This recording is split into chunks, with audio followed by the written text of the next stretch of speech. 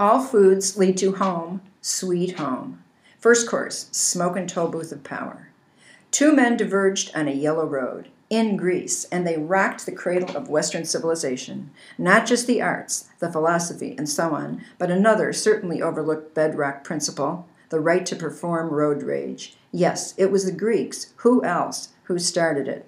The first documented incident of road rage occurred when one subject, identified as Oedipus in the report, clashed with a second subject, identified as Laius. A quarrel escalates to violence. The older man strikes a limping younger man on the head. The younger man defends himself and goes on to dispatch all passengers in the vehicle except for the witness, who escapes. The two were both hungry, so hungry they could taste it, ownership of their personal toll booth of power. But here's one way to squelch that vulgar practice of road rage. Negotiate, passionately but sensibly, arguing merely over the ratio of garlic to potatoes for a smashing scorthalia. My personal choice involves meaty conversation, to allow for all the juices to stew, slowly and deeply, along with onions, garlic, cinnamon, and cloves, toward the goal, a smokin' stifalo, arguably the height of all our civilizations put together. Second course, Miss Muffet's Tuffet. This brings us to our second situation, discovered in a 1950s book of party ideas, an atomic energy banquet to kick off the Sunday school year.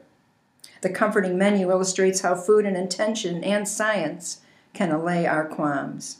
Liquid thorium becomes fruit juice. Nagasaki salad becomes tossed salad. Critical mass, dressing. Bikini bird, chicken. Baked plutonium, baked apple. String positrons, string beans. Cosmic rays, butter. Energized biscuits, biscuits. Extract of uranium, coffee. Isotopes, ice cream, neutrons, cookies. 3. The Lotus Eater. And finally, what of us rushing along our road rage ruin? What of our appetites? Stewing in our toll booths of power, have we at least sometimes achieved a delicious plated memory, transforming the ingredients of whatever's trekking through? Witness the red Europa now slid under the car in front of it, which is inexplicably stopped on the ramp off Kingery Highway. The Europa, its front end snapped in half like an Oreo. I was just driving home for lunch, and I'm still hungry, weeps a Lotus driver to the officer.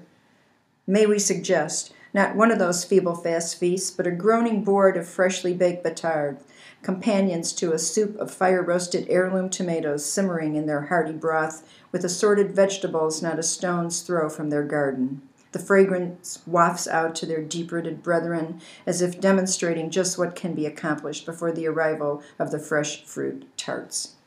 And you, laughing as you get smashed on the Amontillado, you laugh, but the story goes on. Years later, the driver will recall everything, as will you, especially the magical soup and the dusting of black diamond cheddar sprinkled on top.